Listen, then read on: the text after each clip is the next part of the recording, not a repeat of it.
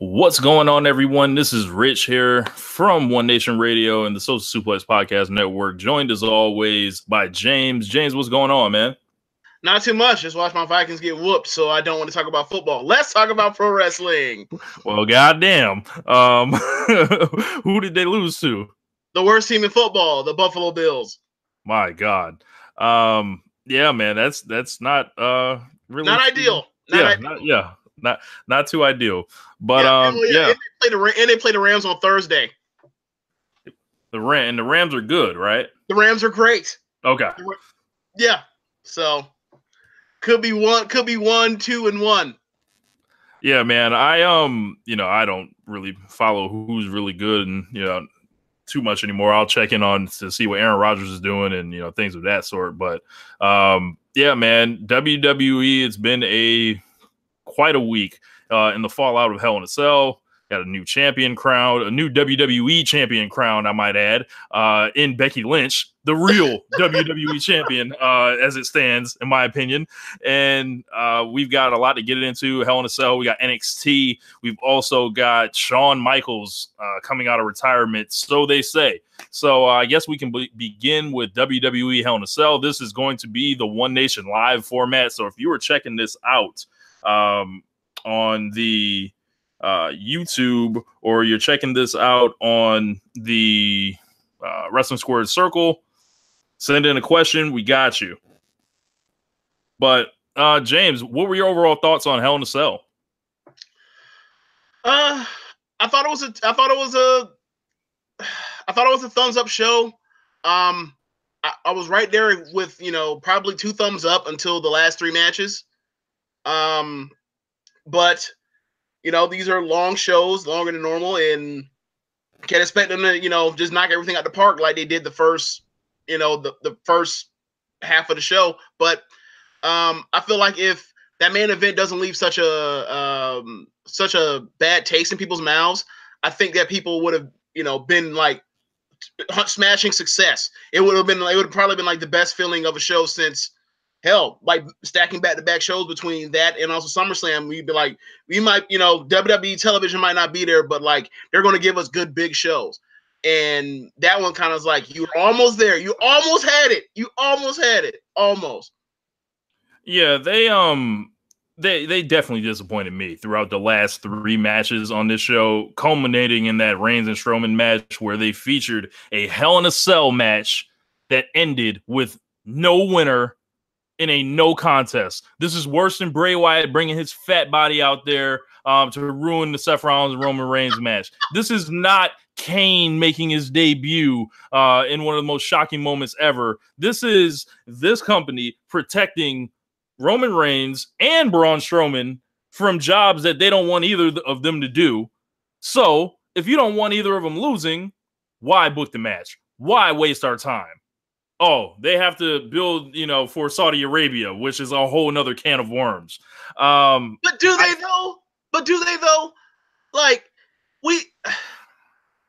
they gave them like the most glorified house show maybe of all time. Back in what was that? The end of April, late April, early May, whatever that was. They gave them this all-time house show. Do they really need to have to protect these 2 guys when one of them is in the title match and they're facing Brock Lesnar or whoever else, or it's going to be those 2 guys that eventually have this big match in a 3-way down the road eventually, because obviously he screwed over 2 guys, Lesnar. Like, do they really need to do that? The thing is, like, if you weren't going to take the belt off of Reigns, and you didn't want like Strowman's cash, even though Strowman's cash in like goes in the shitter anyway.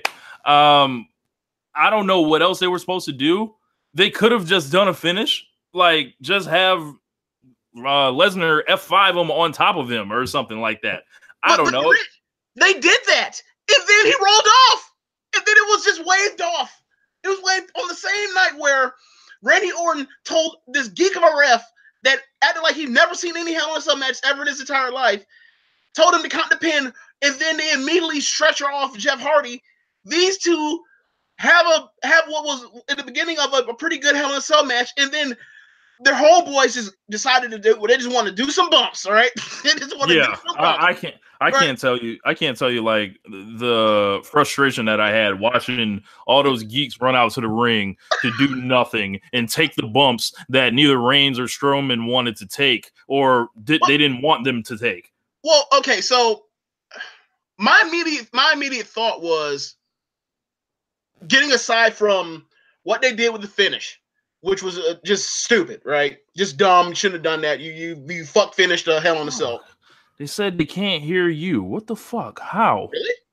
How can they not hear you? I don't. Oh, hold on. How about now? Can you hear James now? Can y'all hear me? Yes, no, maybe so. We will find out in just a moment. Oh, yeah. Latency. This man was talking on mute for minutes. Was I, though? I think so. Because my thing is, if I'm on mute, then you wouldn't be able to hear me either. Huh. Maybe just because it's going to my headphones. Go to YouTube, y'all.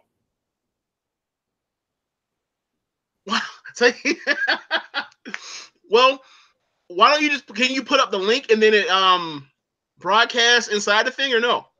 We're gonna find out. We're working with this one live on the fly, y'all. So have fun. So I'll have to chop all this up, but we'll make it do what it does. Let me find the link here.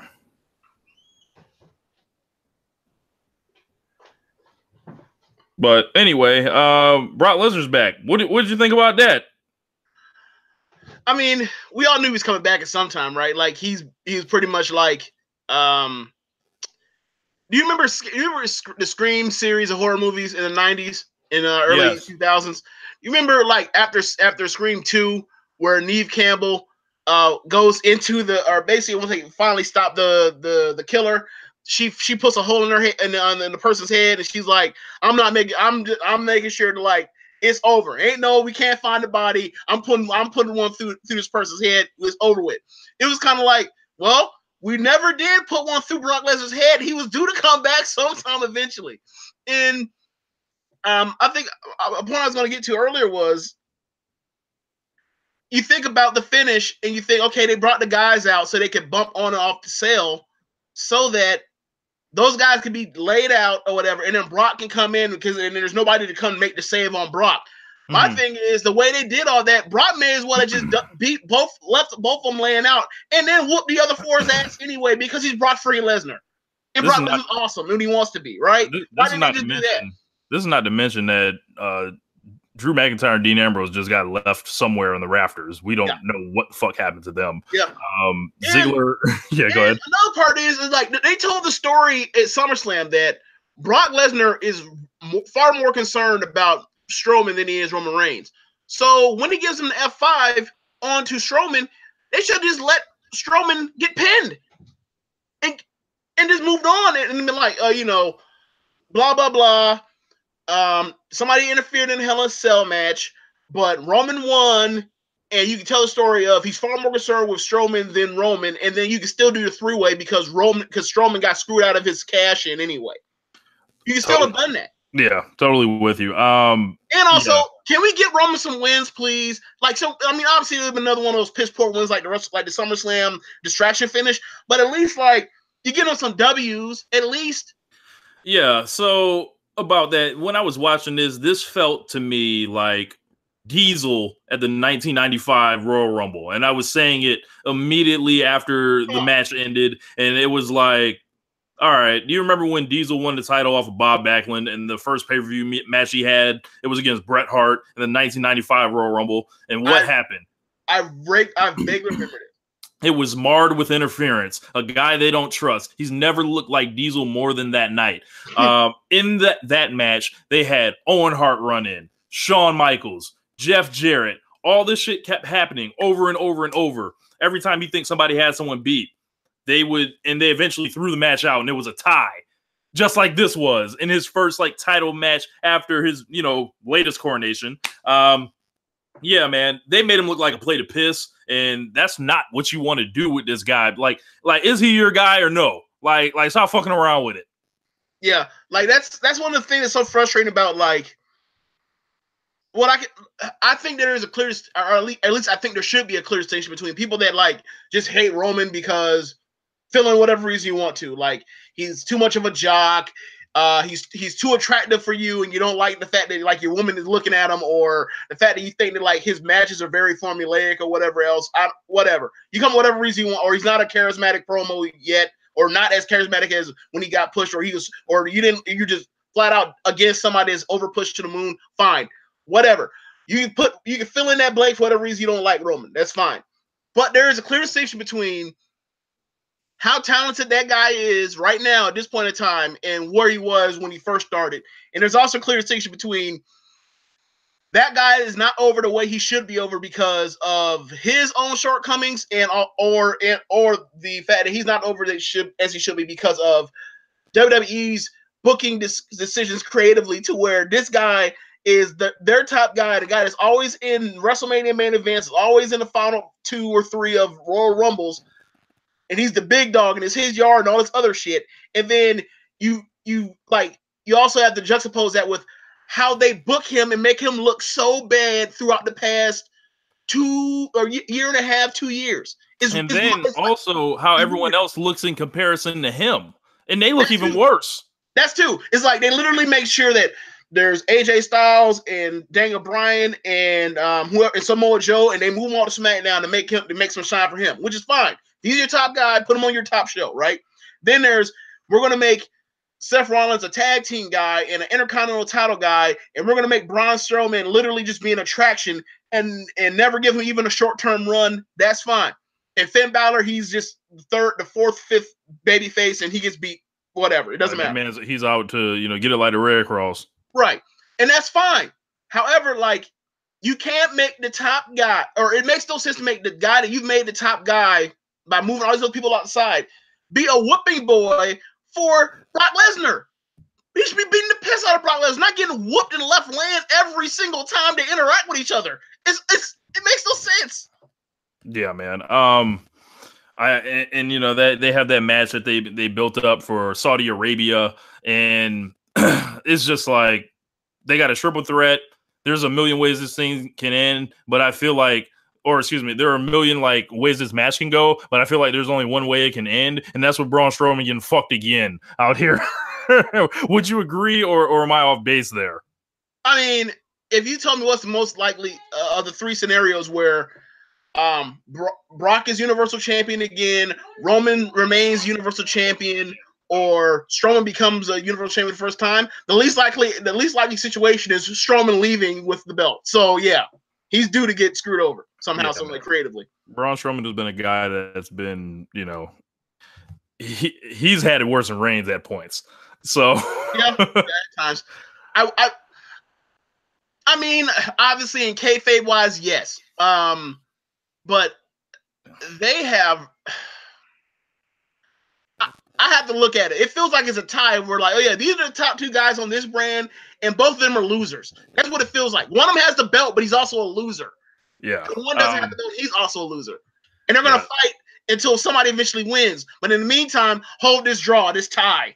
Yeah, that's absolutely just infuriating, the way that they just close off the show. And of course, they rushed off the show. They rushed off the air just like SummerSlam. Crowd was chanting, "This is bullshit." We felt much of the same thing at home. It was like, wow, we were halfway there, and then they hit a fucking left turn midway through the show. In another match with that, we had Ronda Rousey and Alexa Bliss. They came out there and, they had a match. They had 12 minutes with 9.5 of it, Alexa Bliss kicking Ronda Rousey's ass, stretching her, hitting her with forearms. You were there with me, James. The whole time I was watching this, like, what was my reaction? Like, because I almost don't remember how I just felt nothing but anger. Well, I didn't really pick up anger from you as much as like flabbergasted. Like, what are they doing? Did they not realize that even with a broken rib or broken ribs, that Ronda Rousey would still beat her within a minute? Like, yeah. So that's kind of what I felt when you was just like, why would they do this other than we have to tell stories and Ronda's really good at selling? Carry me a second. I'm gonna go grab my charger for the laptop. Okay. I don't know how to carry anything because I'm not the producer, but I guess I'll just continue talking to get my Mike Simpson's VV on to his Brian Alvarez. Yeah, I thought the match was okay, but I guess we kind of got spoiled with what we've been getting with Ronda Rousey on pay-per-view and thought that every match is going to be very good and creatively put together very well and well thought out with the story. I thought the story was a good story on paper, but just the layout of it was wonky, where they have the match where she's hurt with her ribs, and so you think, okay, the whole match is going to be her, selling ribs, and Alexa is going to, basically dominate by just from the get-go because she's so hurt.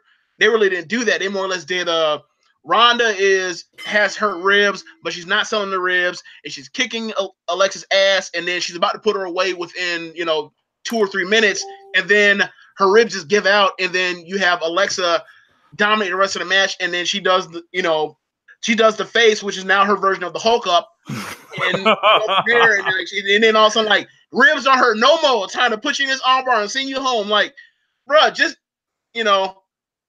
feels like y'all just trying to steal minutes on a long pay-per-view show anyway.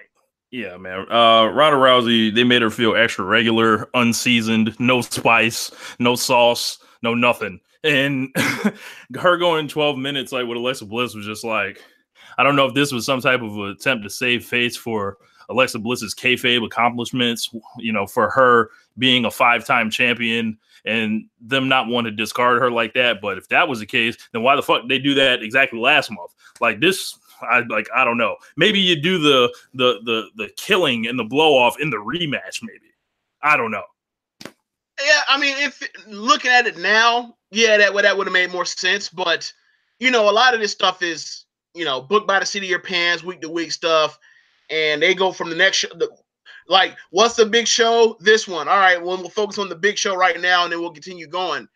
So, I don't really think there was much of a thought there for that one, but it would have made more sense for her to be selling ribs the first time, and then you wonder, maybe Alexa does retain. She finds a way to lose herself out, and then the second match, she gets the rematch. Then she just leaves no doubt, and then it's over with, and you can move on. But then again, I guess doing it this way more or less protects Alexa, because she it really wouldn't do her any good to get whooped on, and then she then goes and wrestles Alexa. I'm sorry, Alexa. I got Trish Stratus. That wouldn't have been that good of a look either. But I don't know. Like, I think Trish is going to end up losing anyway. So I don't know if, like, I think she would have got her heat. I think she would have got her heat back anyway eventually. Goddamn. Yeah, I can't even think about Evolution right now. There's just so much going on the internet. I'm not even. Look. There's leaked cards. We don't know what's real. We still trying to figure out.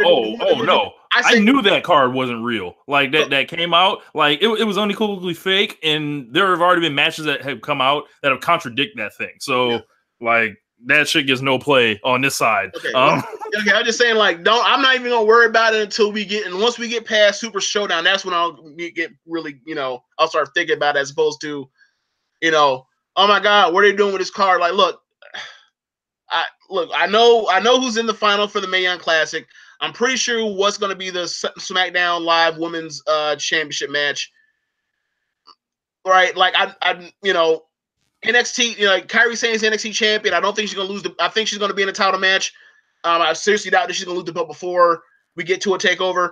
So, or this show. So I'm okay. So I got 3 matches I can rely on right now. I'm good on. So like, I'll let the other stuff when it comes there. Then I'll worry about it.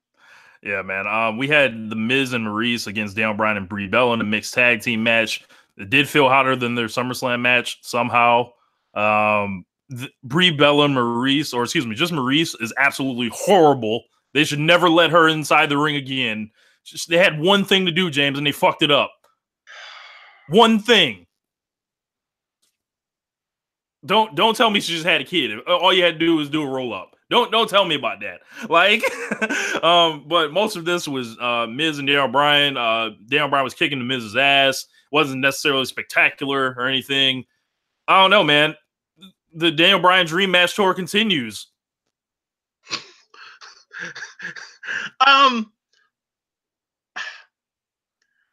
I think this is just a stopgap match, period. Like they just did this, they just did this for one reason and one reason only, was because we're gonna get this in Australia, and who knows when else we're gonna get it.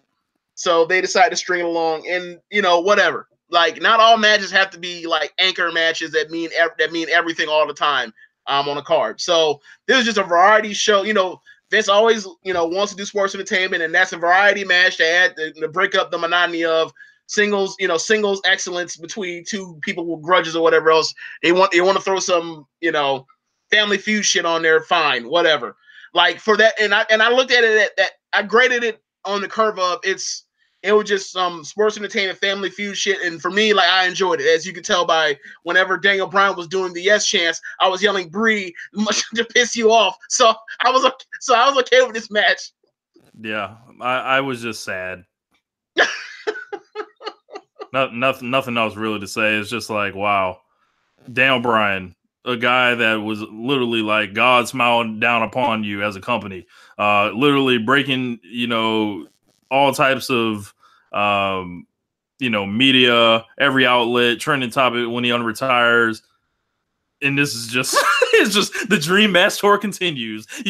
Big Cass, we got Team Hell No, we got him teaming up with his wife. Man, this is just all how I wanted it to go, James. I couldn't picture anything better. Oh man. Speaking of other foolishness, AJ Styles retained the WWE title against Samoa Joe. Now, this was another in the long line of AJ Styles title matches, going back to when he was the U.S. champion, of fuckery overrunning the finishes of his match.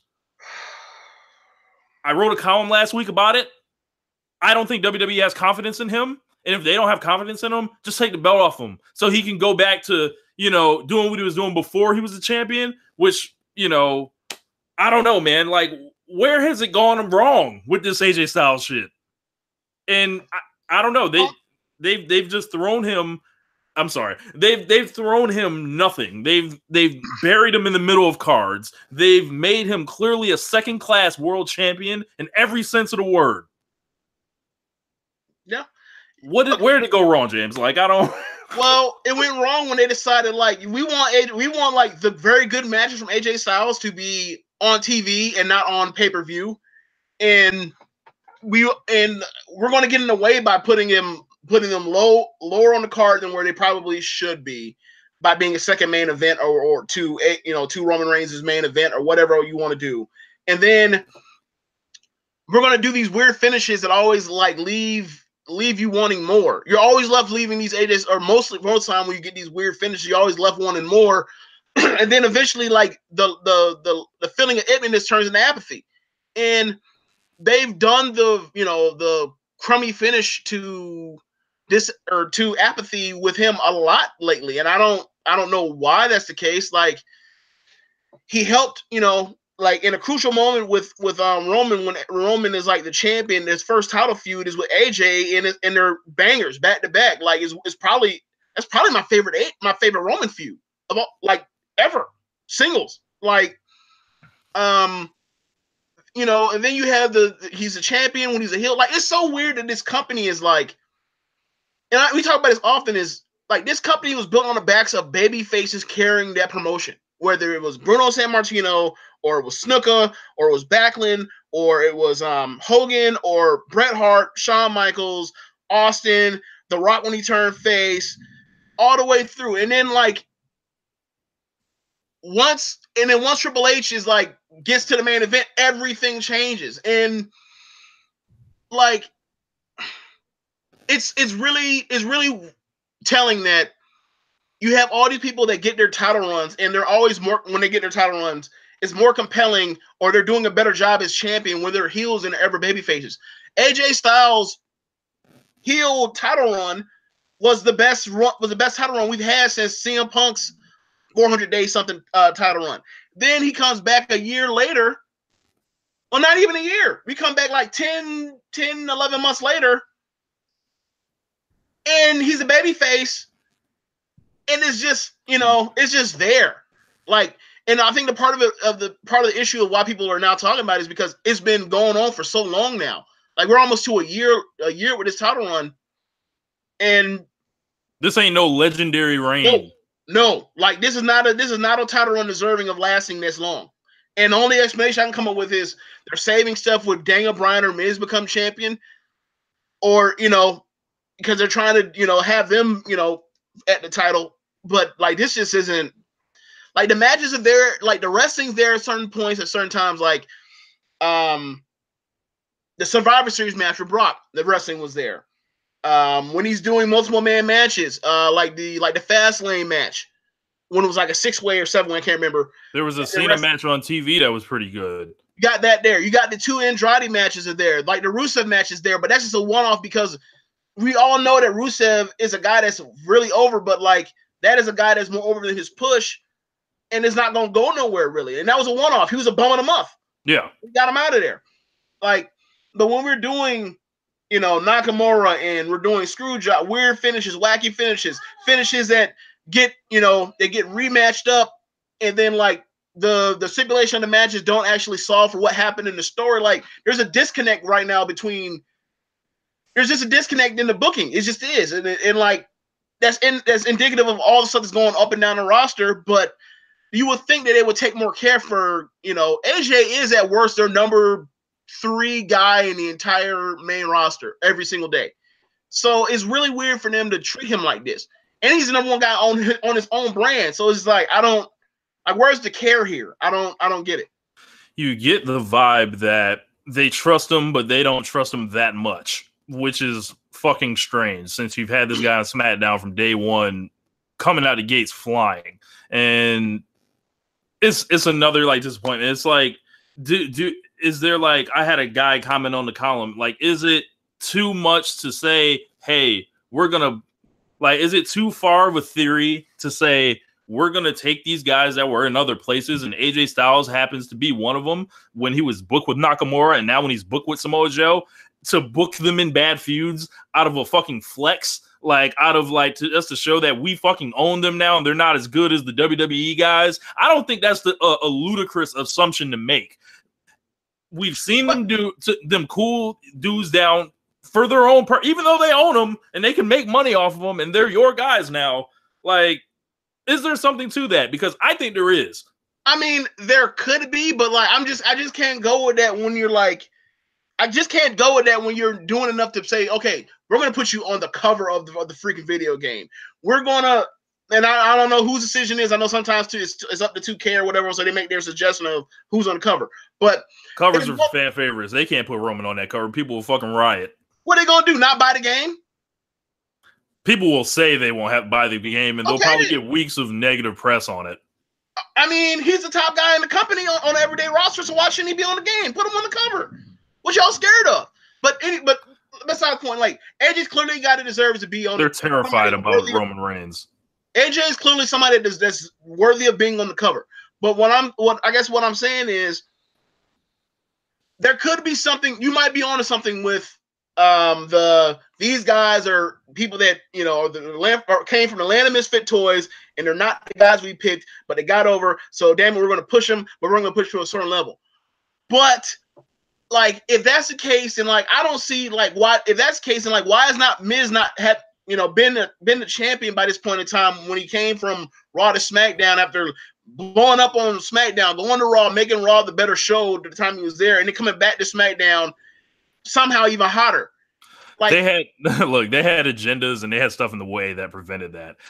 There was a guy that's from Canada by way of India who won the Mrs. World title, I feel like. So, yeah, AJ Styles and Samoa Joe are now booked in a rematch that is not just a submission match, which would have cured, whatever booking this would have been. They did the Undertaker Brock Lesnar finish with the tap, and they, stretched this out into now a no DQ, no countout match. And more bullshit's on deck. But Rich, what happened in the last match? A submission that was not called. No. They asked for a no DQ, no count out match where there must be a winner. There was a winner. The last match featured no disqualification, no count out, and there was a winner. The fuck? Yeah, I don't know how anyone can come on here, look me in my face, and say this makes sense. Like this is the story you're being told, James. The highlight, the highlight of the night: Drew McIntyre and Dolph Ziggler retained the Raw Tag Team Championships over Rollins and Ambrose in one of the better matches on the WWE main roster this year. McIntyre looks like he's a superstar. Ziggler looks like he's just a guy that got, he's nurturing along a hot act right now. He has a lotto ticket. He has a lotto ticket in his pocket. That's a winner. That's what Ambrose. Ambrose was a guy that made a hot return, and then whatever. And Seth Rollins has been the WWE Wrestler of the Year. Now he's taking pinfalls in tag team championship matches. Match was excellent. At the finishing sequence, I think it went up to a whole nother level. There were long parts of the match where there wasn't too much happening, but then the end got so freaking good. I think you can forgive that. And I thought this was an example of WWE pulling their heads out of their asses with the tag team division, because the belts have been in the dumpster the entire year, not only on Raw, but on SmackDown as well. I wrote in my preview, don't tell me these belts mean anything, show me. And I feel like they did show me that, these belts mean something. And even though I predicted that the Shield would win, I think leaving them on Ziggler and McIntyre is a decent enough position right now, because you're obviously not having Drew McIntyre go up the card and challenge for the world title now. You can just keep him marinating and slow cooking, because he's been slow cooking all year. And I think by the time we get to the Royal Rumble, he's going to be someone to watch out for. Maybe not to win, but maybe a Final Four. Like, I think yes, he'll be in the Final Four, but I think he won't get if I were them, I would hold off on the champion, the title picture program for McIntyre until like SummerSlam time next year. If like there's a few I feel like they're not. I feel like, clearly he's the guy they're going to give a push to. He deserved, rightfully so. Like, the dude checks off all the boxes, right? I saw that the first night when they did Brooklyn 3. Like, I was like, oh yeah, this is like when Vince would be like, oh yeah, I remember you. Oh, you can really, really wrestle now. You can, you carry yourself like a main eventer now. Definitely. Like, so for me, I think that is there, but he's a heel. So he might get a little bit more love, but because he gets to do dastardly things. But I don't know. Like, I think they might even want to slow down, because what do you think is gonna what would he be doing at WrestleMania 35? For if you were quote unquote Vince and you were trying to shotgun him, what would you be doing with him at WrestleMania 35? You would be challenging Roman Reigns for the title. But that's not exactly where they want to go. They like to have Roman Reigns going in as a challenger, even though he should be going in as a champion at this point. And also, the intrigue should be who's going to beat him. And also wrestling part-timers, not actually like his contemporaries and peers. Yeah, they have that happen as well. So, I think I'm like I agree with you. That's what I joked about at WrestleMania at Brooklyn 3. Like, yeah, that's going to be the main event for WrestleMania 35. But like, given how the trajectory and the track that we've been on, and I think that it'd be better served for SummerSlam, because WrestleMania seems a little too fast. Yeah, I think they've got to take a look at what they have in him, and they've got to make the right decision, because they don't they get it wrong so often with guys that they have a chance to get it right with, that it irreparably damages a lot of them, and they just turn out to be guys that linger and hang around forever. Like, don't get it wrong. I think Dean Ambrose is a great wrestler. I think he's exciting in his own way. He's just hanging around at this point. Yeah. He's window dressing. He's an accessory to the main event now. He's not like you can't build a show around him right now. And that's because they walk these dudes up to the ledge, they walk them down the aisle, and then they say, fuck it, we're not marrying you. And we're leaving you there, essentially. And all these dudes get left holding the fucking bag and then have to essentially, reclaim their lives afterwards. So whatever they do with McIntyre, I just hope they do it right. Moving on, we have a new WWE champion. Yes, Becky Lynch defeats Charlotte Flair 1, 2, 3, clean in the middle of the ring.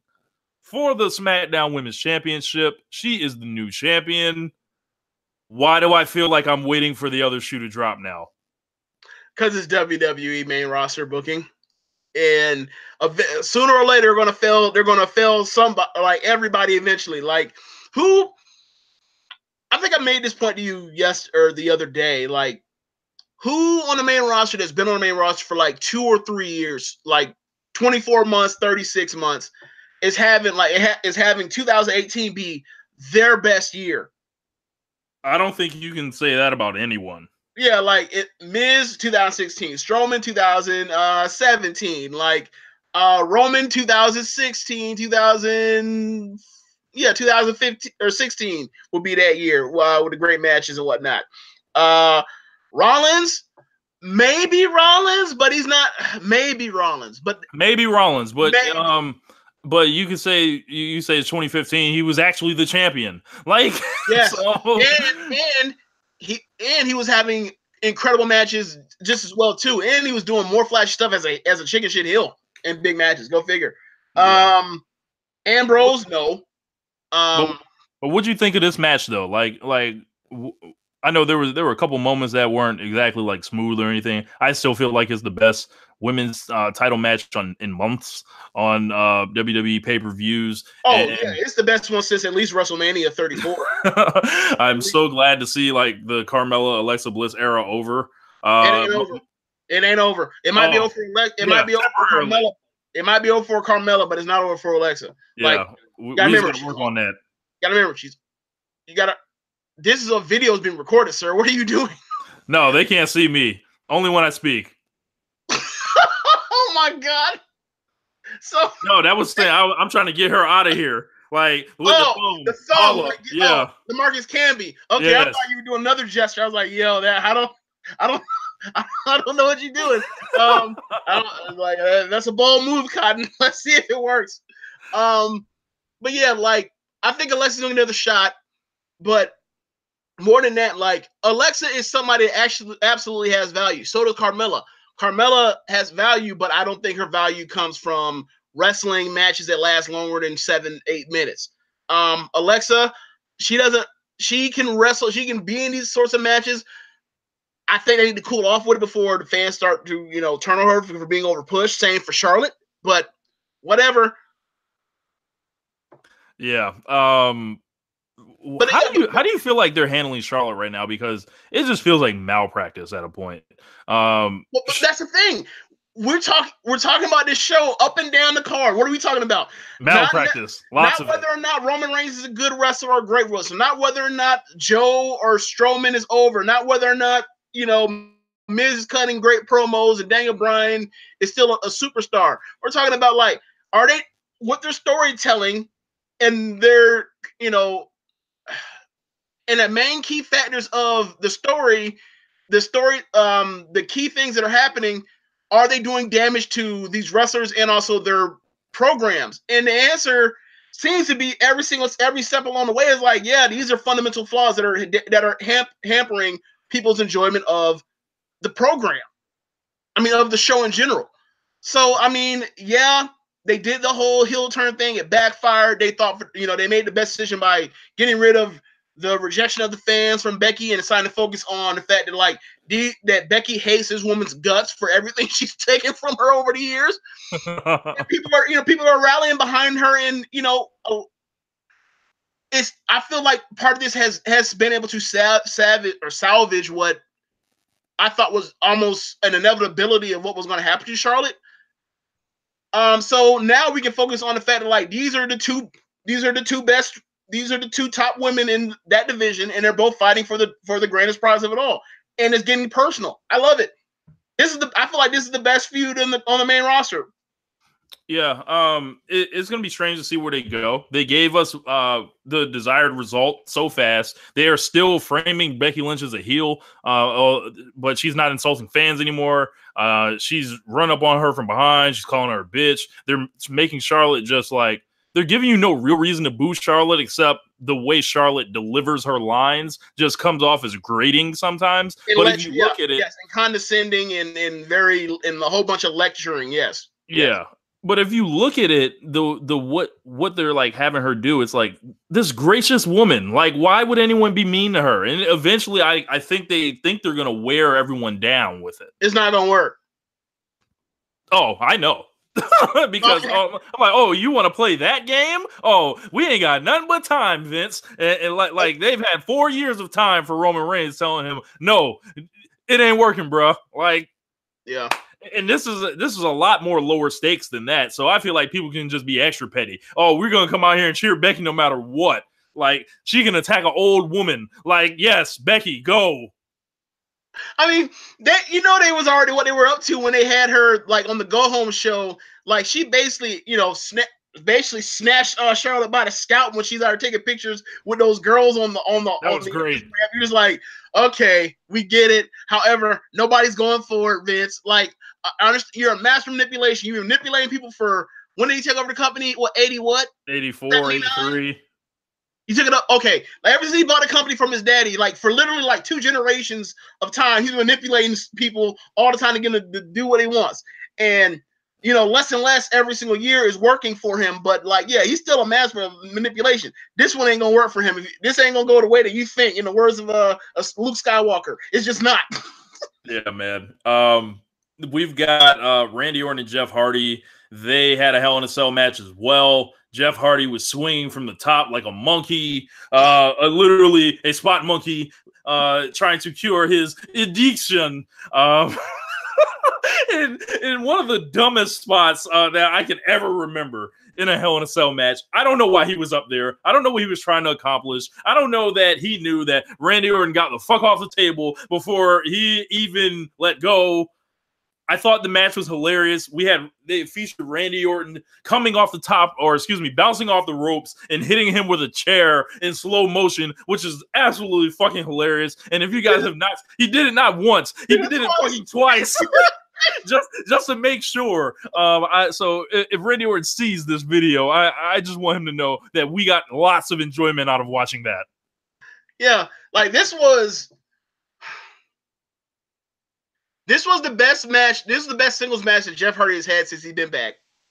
And this was the best singles match that Randy Orton has had since like the match with like AJ back in like, what was that, February or March of 2017? You say that, or the Nakamura TV match that they had? Yeah, I think this was better than that. But yeah, like this is on the ilk. Like it's been few shimmers and flashes of brilliance from Randy Orton, who is, regardless of what y'all want to say, is a great fucking wrestler when he wants to be. And he kind of felt like, I guess he just wants to total in the mid-card, but like he feels like he's on to something again by basically being like the legend who is a legend killer. He's almost on some Highlander shit. Like, there can only be one, and I'm going to go from place to place to place, like slicing off heads. Yeah. He's definitely getting heated up for something, whether it's a returning Rey Mysterio, whether it's a Daniel Bryan, whether it's an AJ Styles. Yeah. I think you can send him in any of those directions, and then all 3 of those are baby faces that people are not going to want to see get beat on by Randy Orton. So maybe they got something. And another thing is, like, with the screwdriver thing, and then the 2 days later when he's bullying the production geek, and it's almost like he's getting his rocks off by looking at like him mutilating that ear. Like, he's almost turned into like this sadist. He's almost like he's turning into like all lives matter. He's like all lives matter. Suzuki, like he's turned into Minoru Suzuki out here. Like, that man turned into MAGA Suzuki. Like, yeah, like this cruel bastard that just wants to inflict pain on people, and like that might be the new direction, because then he gets to be like more methodical, which is like, great for Randy Orton. He loves being methodical, but like at least like he's gonna figure out, try to do stuff that gross people out or whatever else. And I tell you right now, bro, that whoever decided like over the past few months for him or since SummerSlam to start doing this ear thing with the gauges or like it's brilliant. Like, it's gruesome, but it's not like, oh yeah, that's not PG, you can't do that. Like, there's no blood. He's just it's just skin. Lay the eardrum. Like, it's whoever came up with this should get a raise. Like, it's brilliant. It really is. Yeah, but yeah, that's gonna wrap up Hell in a Cell overall. I thought it was half a great show. After the tag team match, I can't recommend anything. But everything up to the tag team match, I say go out of your way to see. So, Yeah, definitely. So we're gonna move on to, and we're in our live format now. So we would normally chop the audio here, drop the music, but we're gonna go ahead and just talk about the NXT show from what day was that, James? NXT normally on Wednesday, sir. The 19th. I guess that'd be the 19th. Yeah. Yeah. So that show was headlined by Ricochet and Pete Dunne. An absolute classic in every sense of the word, except the finish. But I think we kind of knew going in. The only real question was how much time would they give them? And it feels like they gave them like a whole 30 minutes to go out there and say, hey, do y'all. Yeah, it was, I would say, I think the match started around like 8:35, whatever, but it was like 25 minutes of a match, or 20, it's over 20 minutes. And it was a great match. Like this was probably like the best worked wrestling match. I can't remember since when, like maybe in WWE, probably Andrade and Gargano, probably. Yeah. They just did so much great creative stuff. And like, it was really fun to watch. Like Ricochet, who was his high flyer, and the Bruiserweight, who was this great technical wrestler who literally is out here, torturing people with all types of holes to the arm and the shoulders and elbow. It was great to see them actually, like, a crowd that hot for mat wrestling for that long. And because like they weren't just sitting in rest holds, they were actually like in working holds, going through and like, trying to get a hook on somebody. And then, like, from there, you just get an explosion of just Ricochet at his best, and strikes and forearms, and just a blur of just crazy moves and near falls and sequences. It's just like, I thought it was a 5-star match. Honestly, I really did. Like, I didn't have the audio in. I was listening. It was me, you, and Jeremy. More or less all listen to each other, mark out over all the stuff going on, but. Like, I thought it was a 5-star match. Like, it was incredible. Let's start with the opening segment. We had Dakota Kai teaming up with Deonna Purrazzo, who I actually ran into last night at the NXT Largo show. So what's up to Deonna Purrazzo? She's like so tiny in person. Like, Yeah. So I just let her know, hey, I was there for Shimmer 100. Really enjoyed your match with Madison Eagles. She said, thank you, and she was very nice. There were 2 other guys with her that were security for NXT. I assumed they're like trainee guys, and then he was like, yeah, man, I'm afraid of her. I was like, yeah, bro, I've seen her work. Like, I was like, I want no smoke, and I grabbed my arm, right in front of her just to let her know. But shouts out to Deonna Purrazzo. She teamed up with Dakota Kai, that geek, against Aaliyah and Lacey Evans. So some of the highlights in this were Purrazzo mocking Lacey Evans after escaping the body scissors submission, because Lacey Evans tried to play Purrazzo's game with the grappling. Purrazzo did like a sidewinder slam into a wrist lock to basically work on Evans's right hand, which is the same hand that she uses for her finish called the women's right. Aaliyah got in, and the crowd just gave her hell the whole time. Dakota Kai was... Hold on, real quick before you go on. So was that Burberry? Oh my god! No, was that Rich? Tell me honestly, was that Burberry? Yes or no? I'm inclined to say no, but it looked like it a lot. No. Let me phrase that. If it wasn't Burberry, were they trying to make fake Burberry look like Burberry? Yes. Okay, yes. Thank you. Yes, 2003 style Burberry was out here. Like, so Aaliyah and Lacey Evans won by pinfall in 8 minutes. What did you think of this match, James? I know Dakota Kai was running wild for a little while, but you know how Dakota Kai gets down. I think I almost feel like, okay, so do you remember the SummerSlam match between Daniel Bryan and Miz, where the whole thing was built up on Daniel Bryan wanting to punch Miz in the face, right? And then it was almost poetic that Miz actually takes out Bryan with a punch to the face, but it was the loaded knuckles with the brass knuckles.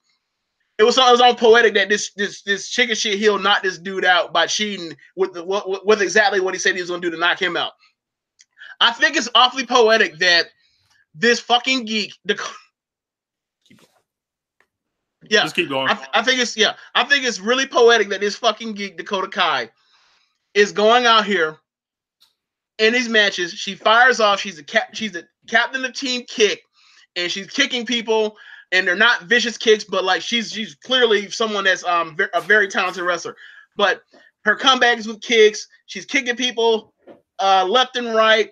And then the next thing you know, she a blind tag happens, and then the captain of the Team Kick gets her ass knocked the fuck out with a right hand and just left land. It was just it was very, very fitting. I thought it was very appropriate.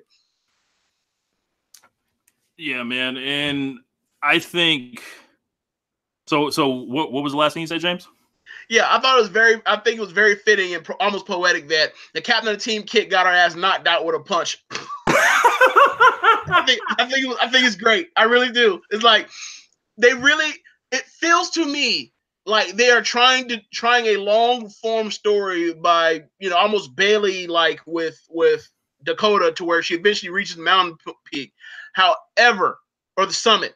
However, it is so fun watching her get beat up. It really is. I don't know what it is. I enjoy it so much. Michael Grimes was saying in the comments, he was like, why do they always make Kai look weak and scared? Even in Largo last night, she looked scared as fuck. So check this out, James. There was a 3-on-3 match, elimination. The 3 horsewomen against Kairi Sane, Dakota Kai, and Candice LeRae. So hold on. You said Io? No. Candice? No, Kairi. Kairi, Candice, and Dakota. Okay. Because I know Io was doing some matches, some 3-way matches with her before, some 6-way or 6 woman matches with her. So yeah, like I don't know, like how did Jessamine and I can't remember her name. Marina Shafir, like they look like perfectly fine, like competent wrestlers, like no worse than like anyone else. Jessamine Duke's really tall, so she has like a very slight good presence. We were chanting Chop Mania, which they no-sold. So, but the deal with that match was, so they got Kairi out of there first, and she like did the Eddie Guerrero disqualification, so they didn't pin her. So they did this whole deal, and then they got Candice out of there. Marina Shafir pinned her off like a T-bone suplex or something, and then it was Dakota Kai left against those 3. And my phone was dead at the time, so I had Jeremy texted to the group chat like Dakota Kai is left 3-on-1 with the horsewomen. Dakota's gonna die. Like, yeah, not a chance. So I don't know. Like did she even get one elimination, or she just got no? There was a sweep. Good, clean sweep. Get him out of there. But what she did, I was like, man, this feels like Lex Luger going up against the NWO. Like she was running wild, 1-on-3 for like a couple minutes, and then after that, it was like she had to get put down like a dog in the street. Okay. So they showed the Street Profits. Hold on. Did she get choked out? Yes. Yeah. Tap. Yes. Well, broomsticks.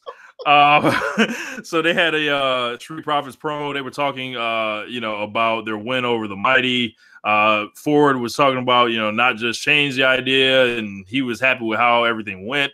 They got in their car and left. They showed the Nikki Cross and Bianca Belair no contest from a week ago. Hold on.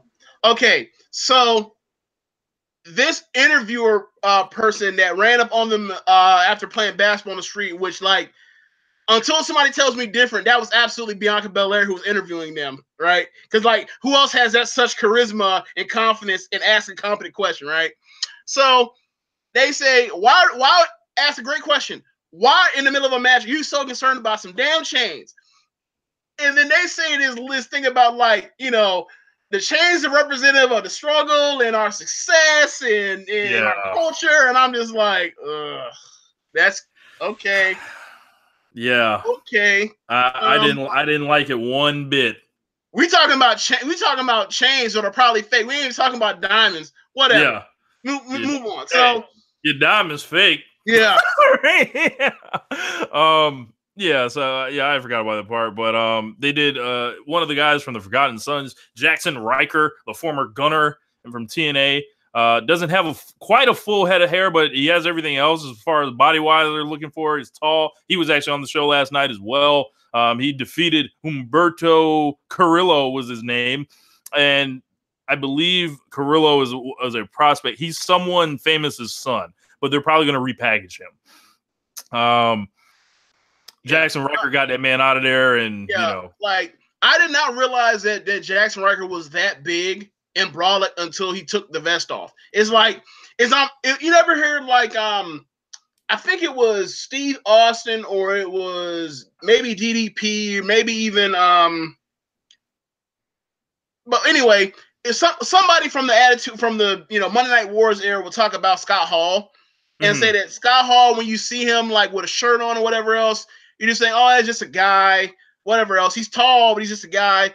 And then all of a sudden, you will see him warm up and get his pump going before he come out for a match. And then all of a sudden, like, this guy, just like this gangly person, looks like $1 million out of nowhere. Like, the second that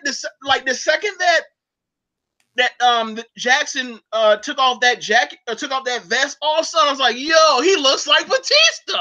Like, where did this come from? Where did this dude come from? Like, oh, big guy, whatever else, nice size, to all of a sudden, oh, yo, this dude looks gigantic.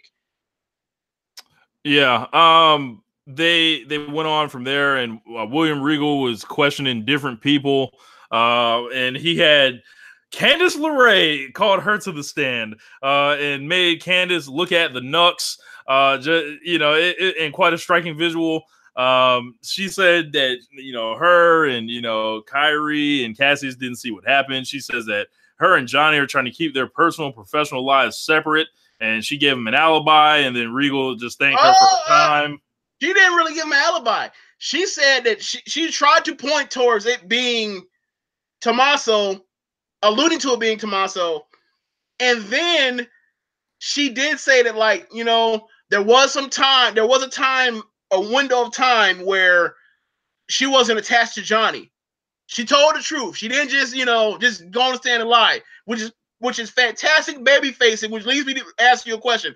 Why in the fuck would anybody question Candice LeRae's integrity? Why? Hey, man, I can't trust nobody in NXT. I was asking if the refs ran up on Aleister Black. I can't trust a soul. Everyone down there is corrupt. They all trying to get called up, James. That's a pressure environment going on out there. We don't know who's up to what. But a question from Mike. He said, do you think Belair and Cross is going to get a no DQ at a takeover? I don't see it because they're not the title picture. They'll probably get a TV match. We're unspoiled on this show. I don't read the spoilers for NXT since we started covering it. Same here. So I don't know what may have been booked for a takeover, but the way things are just kind of going, in NXT's history, a secondary women's feud not for the championship doesn't tend to take up any real estate on a takeover card. Now, if they ever move takeovers to full on 3 hours, it should get a second match, and this match will fit perfectly onto that card. But I think that this is going to be another match where they have a big time match, and it's going to be on takeover. It's going to be on one of the shows, probably like a month from in the next set of tapings. That they get over with or whatever else, and then they move focus onto the whatever their plan is for Evolution in the title match. We all would assume that the next title shot would go to the former champion. I'm blanking on her name. My God, Shayna. But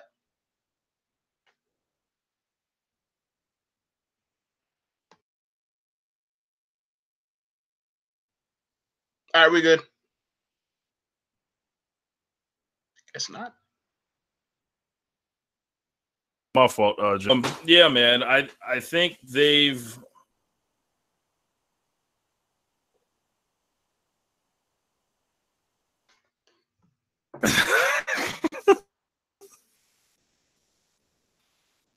I don't know who's going. Can you hear me?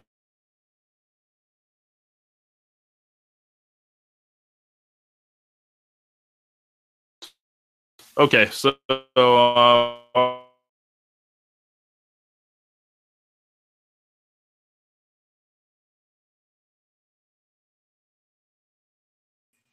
stars, and I think that this match was a great NXT. Everyone and putting together a match, done match, and went to a match. Went ahead, gave 5 that even they have down in NXT right now. You're muted, James. Sorry, what are you asking me? Because I had to drop and. I said, so I said, done. This was like a match where this showed NXT's like ability to put together something people really are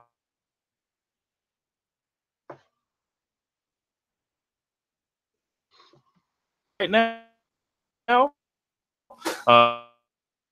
In this usurp anything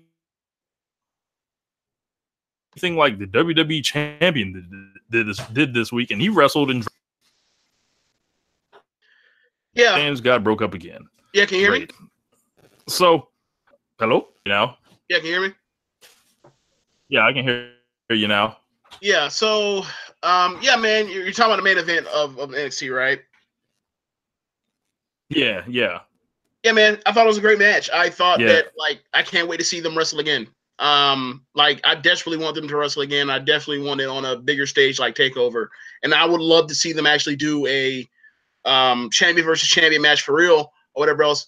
Because, quiet as it's kept, if you consolidate both of those belts in some way, shape, or form or something like that, or, focus on moving the NXT UK title to NXT UK when they actually do it, because it's going to be starting something. They've already done tapings for it. Like, you can kind of clear up room for, a non-title mid-card match on takeovers. And I think, that was my worry about it, having that extra belt added was, you kind of get in the way of being able to book the best matches you can to tell the best stories you can. Yeah, man. Yeah, so that's going to wrap up our NXT review. Shawn Michaels is our last topic today. Apparently, the Saudi Arabian bag is enough to get HB Shizzle back up out of retirement, and it looks like he's being set up to be in a tag team match when they go to Saudi Arabia. They're setting him cornering Triple H in Australia. To get to that point, how did we get here, bro? Like, out of all these times this man is coming back, and he's coming back for this, I feel like this is going to raise the profile of these shows way higher than initially they were thought of. These are no longer glorified house shows. Maybe. Here's my thing. I got to see it first, because we all thought the same thing about Greatest Royal Rumble. And then what even happens when we leave out of there watching? We're just like, yeah, this is a glorified house show. So, I had to see it first. Like, I'm going to go in there with low expectations, and hopefully me having low expectations means that the show's more enjoyable, and I can go from there, as opposed to judging this as an actual real deal pay-per-view and getting, upset because it's top heavy or it's bottom heavy, or, or this stuff makes no sense in context to what they're actually doing on, the mainland show. So I'm just gonna withhold judgment, heavy critical judgment on it. Yeah, Shawn coming back. Shawn was like, my favorite wrestler for a long, long time. Is my all-time favorite wrestler, and it's weird. He's gonna come out of retirement. I never thought he would. So many times he's had the chance to. They've literally asked him almost every year, and it's just gotten louder and louder and louder. And him finally coming now to do this tag team match, as I alluded to on our other show, to me, it just feels all wrong, just like out of the whole thing with Saudi Arabia and everything that comes with that. I want to see Shawn against like younger guys. I don't necessarily need them to restart the Attitude Era in the middle of 2018 anymore. But the segments that they produce were good. So it's it's a juxtaposition. Like, it's like, I see these guys are doing good work, like as their promos. I just feel like it's not going to be there in the ring when it comes time, and it's just going to be like, wow, this man, like, and I'm not begrudging this man at all, right? If they're going to throw all this money at you, you go get that. Like, but it's like they wouldn't be in this position if they handled their star creation better over the last 5 years. Yeah, definitely. And you know, you're absolutely right. This definitely does feel like an old like heist movie when everybody's vets in the game and there's like, you know what, one last score and it'll settle everything and I can go into retirement. And you just hope that, you know, given how the setup's gone so well so far and how much better these segments and promos by the old timers, I gotta call them old timers, are better than the current generation. You almost feel like if they could just skate through with this, you know, they can just get out here with these smoke and mirrors. Success, big success. Everybody's happy. People that are, you know, critical about the part timers or whatever else, they can, you know, they can tell them all to shove it because they got their money. Their storylines are all over because these people have this great tapestry of history amongst all of each other, and they can tell these stories. They can move and they can get out of there, out of Dodge, and hopefully no one gets hurt because they're old. I'm seriously like.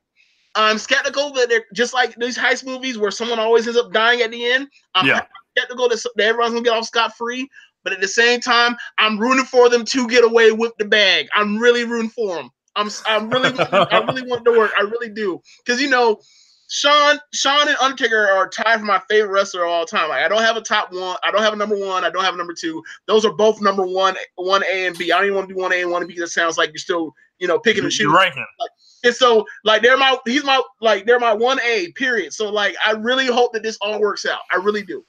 But I was a proponent for the WWE senior division to be on these shows, right? Right. But like, it's like the more that this is going to happen, I feel like it's going to open the floodgates and be like, yo, let's just put them back on WrestleMania. Like it's like they won't know how to use any type of restraint with it or anything. Absolutely. They have no breaks. Like, I saw a GIF of from a retro Raw of like 19 years ago where like Shane is running down to the ring, but like he runs out down the ramp in full sprint, not realizing how close, given how fast he's going, how close he is to the ring, that like if he doesn't slam the brakes immediately right now, he might Titus O'Neil himself or worse. Or who bust his head today on New Japan? Yoshihashi. So Yoshihashi if you guys didn't see this, right, I'll upload a video in the Wrestling Squared Circle. So Yoshihashi was running to the ring to make the save for Okada, right? This man is flying down the entrance path. He does the exact Titus O'Neil, but instead of like Titus getting it up and shaking it off like it's okay, and he just goes in there regular, Yoshihashi's clearly rocked.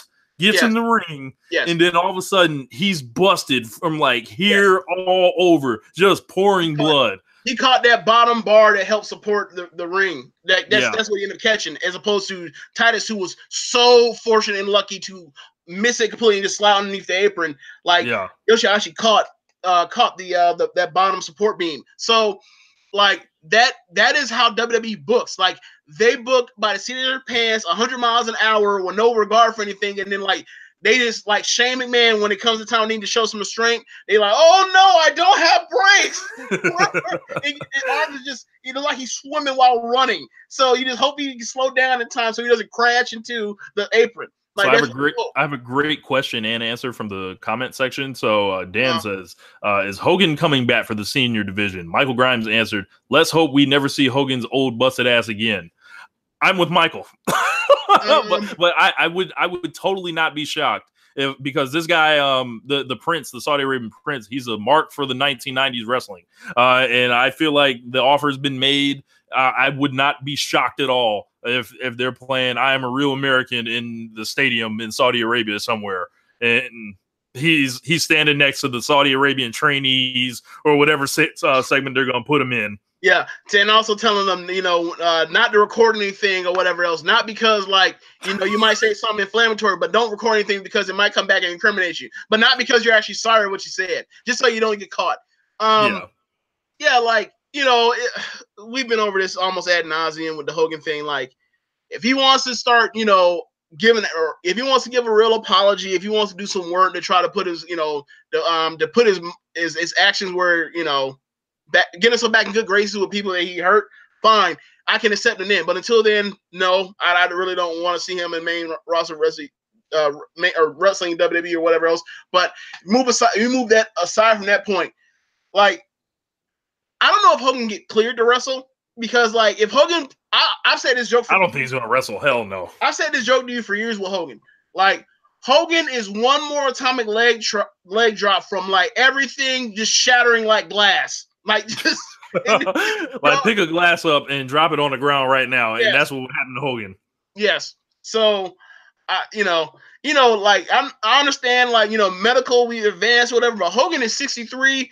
A broken hip will be the end of Hulkamania right then and there. So look, I don't know if you want to play like that.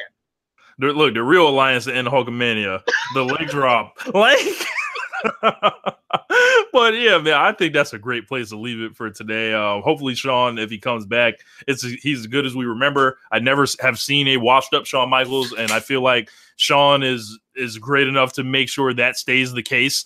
And if not, he'll be on the apron half the time. So we won't, get a chance to necessarily know.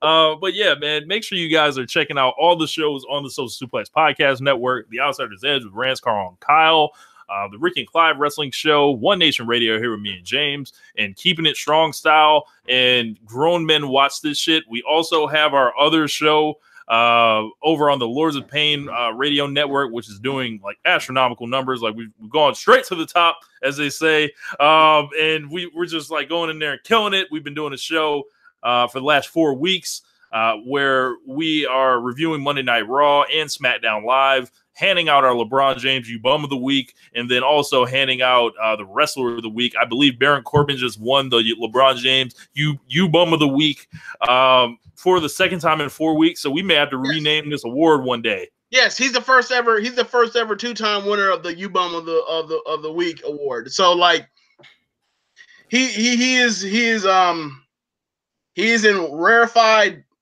air, I guess. I'm trying to look the word opposite of air, but yeah. But yeah, man. So Lords of Pain Radio Network, make sure you holler at us on there. There's lots of great shows on that network as well. I believe Samuel Plan is starting a show on October 10th called Sports Entertainment is Dead. You guys will have to tune in to find out the connotation or the context for that. I'm not sure quite where he's going with it, but it should be interesting to listen. But yeah, man, thank you guys for rocking with us. We're trying something new with like the Hangouts format. So what I'm going to do, if you guys want to listen back to this show, I'm going to rip the audio off of this, throw it up on the feed, and try to clean up. I know we had a couple portions where the storm may have, knocked some of the connection out for you guys, but we're going to clean it up and it'll be up on the feed. If you guys want to listen back to this later, listen to it in slow motion, listen to it in speed motion, however you want to do it. And it will be embedded right here on my YouTube channel for y'all to check out. But for everyone, for James, I am Rich. You got anything before we up out of here, James? Only thing I really got is that the Vikings didn't pay Kirk Cousins $83 million guaranteed over 3 years to come out here and not be able to complete a single I'm not mad, but get a complete first down in the first half against the worst team in football. That's all I got to say. We got 3 years to get this to work. 3 years. I told you Kirk Cousins was sorry. Maybe he's sorry. All I need him to do is be less sorry than oh my God, I can't remember our quarterback from last year. That's how bad a quarterback was. Case Keenum? Case Keenum. Well, I just need to be less sorry than Case Keenum. That's all I need. Unbelievable. He did it for 2 weeks. I need to do it more consistently. That's all. And we are another week closer to Lakers basketball. So can't wait. But we up out of here, y'all. Peace. Later. Say goodbye to your credit card rewards. Greedy corporate mega stores, led by Walmart and Target, are pushing for a law in Congress to take away your hard-earned cash back and travel points to line their pockets. The Durbin-Marshall credit card bill would enact harmful credit card routing mandates that would end credit card rewards as we know it. If you love your credit card rewards, tell your lawmakers, hands off my rewards. Tell them to oppose the Durbin-Marshall credit card bill.